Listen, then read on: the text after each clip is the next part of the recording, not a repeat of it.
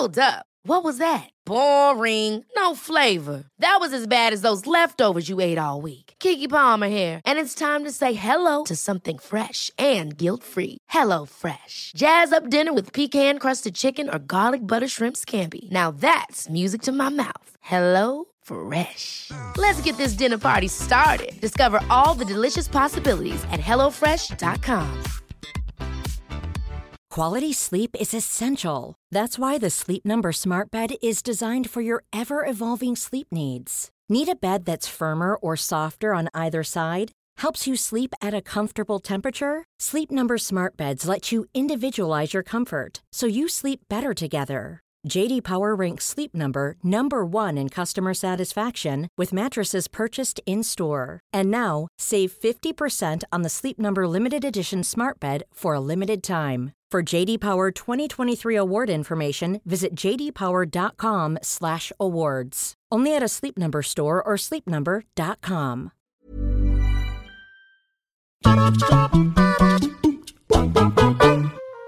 Hello all of you wonderful people, Jules here for WhatCulture.com, and I want to talk to you today about video game failures. Now, this is the thing, no one likes it when a video game fails, especially if you were one of the people that actually worked on developing it, because after all, that's hours of your life that are spent that are just now all for naught. But there are a few people that actually take things a little bit too far in their negative response to the game, and I'm not talking about the people reviewing it, I'm talking about the people who worked on it. For you see, while unfortunately defeat and learning to deal with loss is a very essential part of life, some people don't really take to it quite well and instead blame a lot of other people and cause a lot of drama along the way. So come with me as we journey into anger and denial in our digital video games, as I'm Jules, this is WhatCulture.com, and these are 10 ridiculous excuses for failed video games.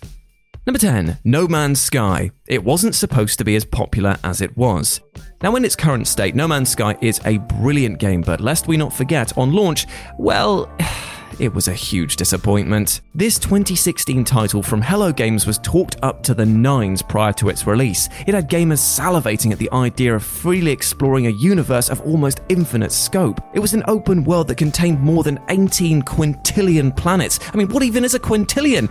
It's very big is all I know. The trouble was, though, that Hello Games had talked the talk, but No Man's Sky wasn't ready to walk the walk when it arrived. The game lacked a lot of features that had been promised right out of the gate. Now, to their credit, Hello Games have implemented a lot of these since, as I've said, but the game never really quite got over this bad launch. What did Sean Murray and the Hello Games team have to say for themselves? Well, according to Murray, the game had proven to be too popular for its own good. When we released No Man's Sky, and in fact when we started talking about it, I thought we were making a pretty niche game, and I continue to think that for a long time. Murray also went on to say, a lot of the design decisions were made for a niche game. It turned out to be a really large niche. It's not really much of an excuse though, mate, is it? Because when it comes down to it, you shouldn't really promise things that you can't deliver. Number 9, Clang. It was too realistic. If there's one type of video game that is sure to be a riot of fun if done well, yet super difficult for developers to pull off, it's a motion-controlled sword-fighting title. It's been attempted with some success, certainly. I mean, Red Steel and its sequel were pretty good, but the controls have to be absolutely rock solid for it to work. In 2012, Neil Stephenson brought Clang to Kickstarter, a game that promised to present a more realistic yet fun take on video game sword-fighting, which the developer mentioned often missed the mark and wasn't representative of the real thing. Sadly, this commitment to realism proved to be the project's downfall. After raising more than $500,000, Clang's creator announced that all the money was gone and more was needed. A year later, another announcement. Clang was cancelled. Why? Well, because they nailed the realism but forgot how to make it fun. The prototype was technically innovative, but it wasn't very fun to play. I probably focused too much on historical accuracy and not enough on making it sufficiently fun to attract additional investment.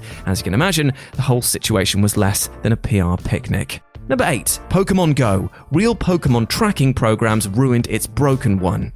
As was the case with No Man's Sky, Pokemon Go hasn't ultimately failed by any stretch of the imagination. In fact, it's very successful today. After a long series of updates, Go is in a much better place than it was when it launched. Yet, a lot of these should have been implemented from the start, such as PvP battling and trading. I mean, these are crucial elements of the experience. But you know what? Better late than never. But to be honest, there is no escaping the fact that Go was hit by a deluge of frustrated players at launch. Not only was the game an all-you-can-eat glitch buffet, but the ability to track Pokemon, which is perhaps the most crucial element of the entire thing, was completely subpar, and the nearby function was revised many times over. The unapologetic and less than communicative Niantic response was to remove some features entirely for a time, while also preventing access to third-party tools such as PokeVision, which provided players with maps that actually worked. Their reasoning for doing so was that these third-party maps were interfering with our ability to maintain quality of service. Now, there may have been some validity to that in terms of server strain because there was an unprecedented demand for this game,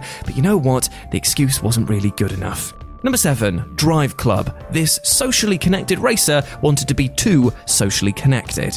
When the PlayStation 4 and Xbox One were looming, Sony and Microsoft faced the usual dilemma. As far as racing titles were concerned, the Sony-published Drive Club was PlayStation 4's most hyped early offering. It was to be an experience all about the connectivity, offering a range of racing challenges for a player to take on in clubs of their own, earning reputation together and competing against other rival clubs from around the world. Needless to say, robust online multiplayer was going to be key here, and that was where the team unfortunately dropped the ball. The much delayed title arrived with all manner of online issues, which, according to Sony's CEO back in 2014, resulted from the failure to adequately test the impact of heavy server load.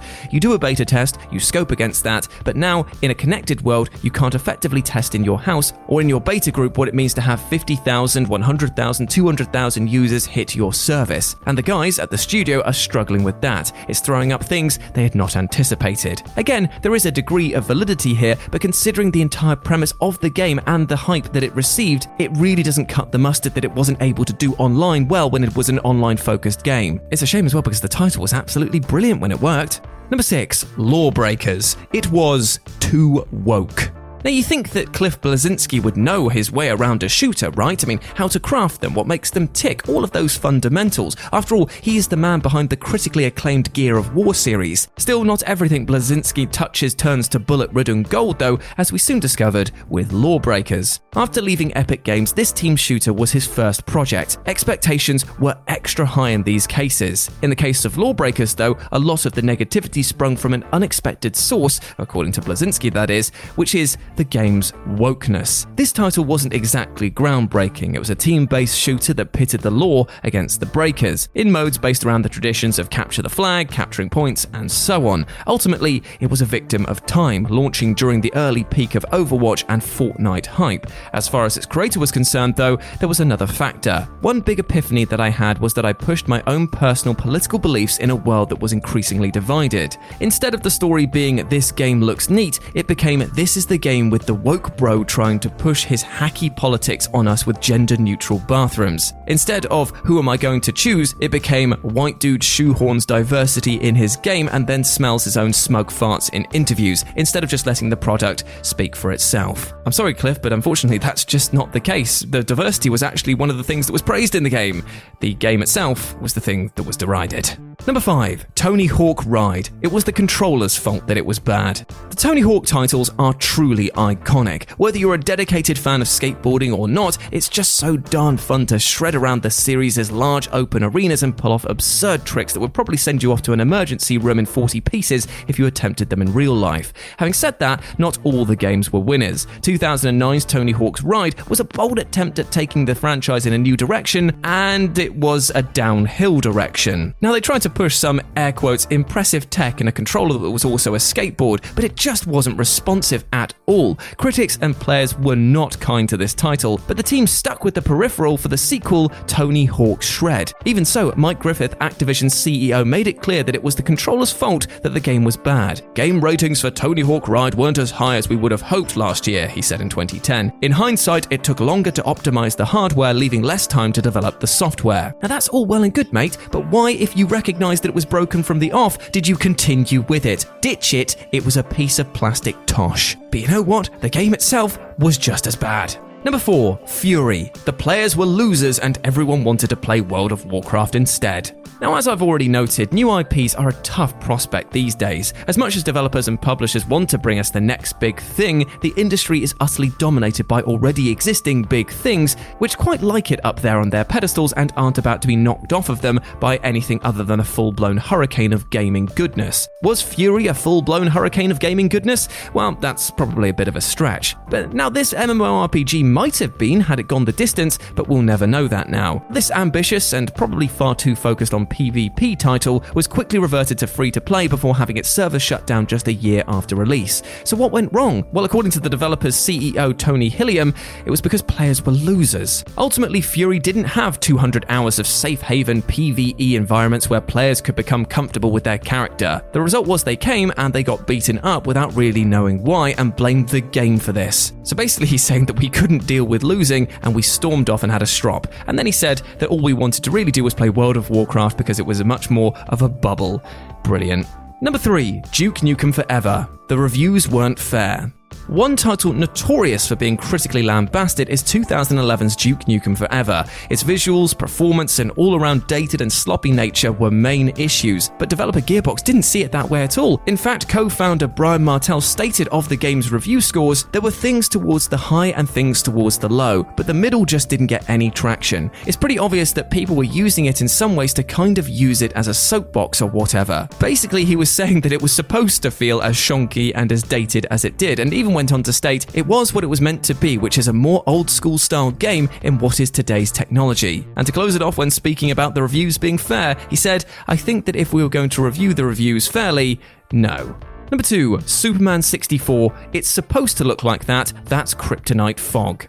There are few titles in the history of gaming quite as notoriously awful as Superman 64. This was the game that turned a generation against licensed titles for life. Of its many, many shortcomings, the visuals of this game are an obvious problem. To an extent, we can excuse this. I mean, the Nintendo 64's 3D graphics do look incredibly ropey today after all, looking back at them, but still, what you can't excuse is the hilariously abysmal draw distance. Developer Titus Interactive did have an excuse for this, however, that it's actually baked right into the game's lore itself, and it is a doozy. So why can't one of the most powerful heroes in the history of comics see more than about 5 feet in front of himself? And why do the buildings constantly pop into existence? Well, that's not draw distance. No, that's Kryptonite Fog. It's 100% supposed to be there. This is probably the funniest and feeblest way a developer has ever tried to hide their raging ineptitude. And number 1, Afro Samurai 2, The Revenge of Kuma. Nobody liked the game, so they had to erase it from existence. Over the course of this rundown, we've seen all kinds of elaborate and blame-deflecting excuses from developers and publishers. From Kryptonite Fog to wokeness, we've heard it all. As such, it'll be refreshing to hear from a developer with the guts to simply hold up their hands and say, you know what, yes, we screwed up. Well, this was the case with Afro Samurai 2, The Revenge of Kuma, which was unceremoniously taken down from the PlayStation Store and Steam in November 2015, for no reason better than the developers acknowledged that no one actually liked it. Versus Evil's general manager, Steve Escalante, stated, the game was a failure. We could not do in good conscience Volume 2 and Volume 3. If you look at the reviews, it wasn't that the game was broken or buggy, people just didn't like it. Now, it's a bit of a stretch to say that the game had no bugs, but to take the moral high ground here is a bit rich, isn't it? No one liked the game. People just didn't like it. Why do people not like games then, mate? Is it because they're bad or badly developed or don't look very good? Maybe it's all of these things. Maybe it did have a ton of bugs. Maybe we just called you out and you didn't like the answer.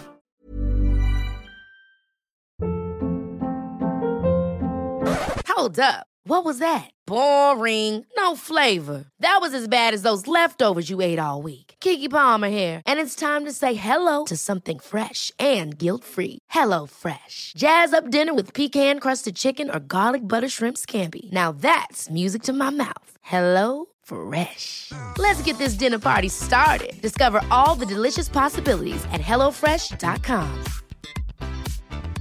Hey, it's Paige DeSorbo from Giggly Squad. High quality fashion without the price tag. Say hello to Quince. I'm snagging high-end essentials like cozy cashmere sweaters, sleek leather jackets, fine jewelry, and so much more. With Quince being 50 to 80% less than similar brands. And they partner with factories that prioritize safe, ethical, and responsible manufacturing. I love that. Luxury quality within reach. Go to quince.com/style to get free shipping and 365-day returns on your next order. Quince.com/style. Hi, I'm Daniel, founder of Pretty Litter. Cats and cat owners deserve better than any old-fashioned litter. That's why I teamed up with scientists and veterinarians to create Pretty Litter. Its innovative crystal formula has superior odor control and weighs up to 80% less than clay litter. Pretty Litter even monitors health by changing colors to help detect early signs of potential illness. It's the world's smartest kitty litter. Go to prettylitter.com and use code ACAST for 20% off your first order and a free cat toy. Terms and conditions apply. See site for details.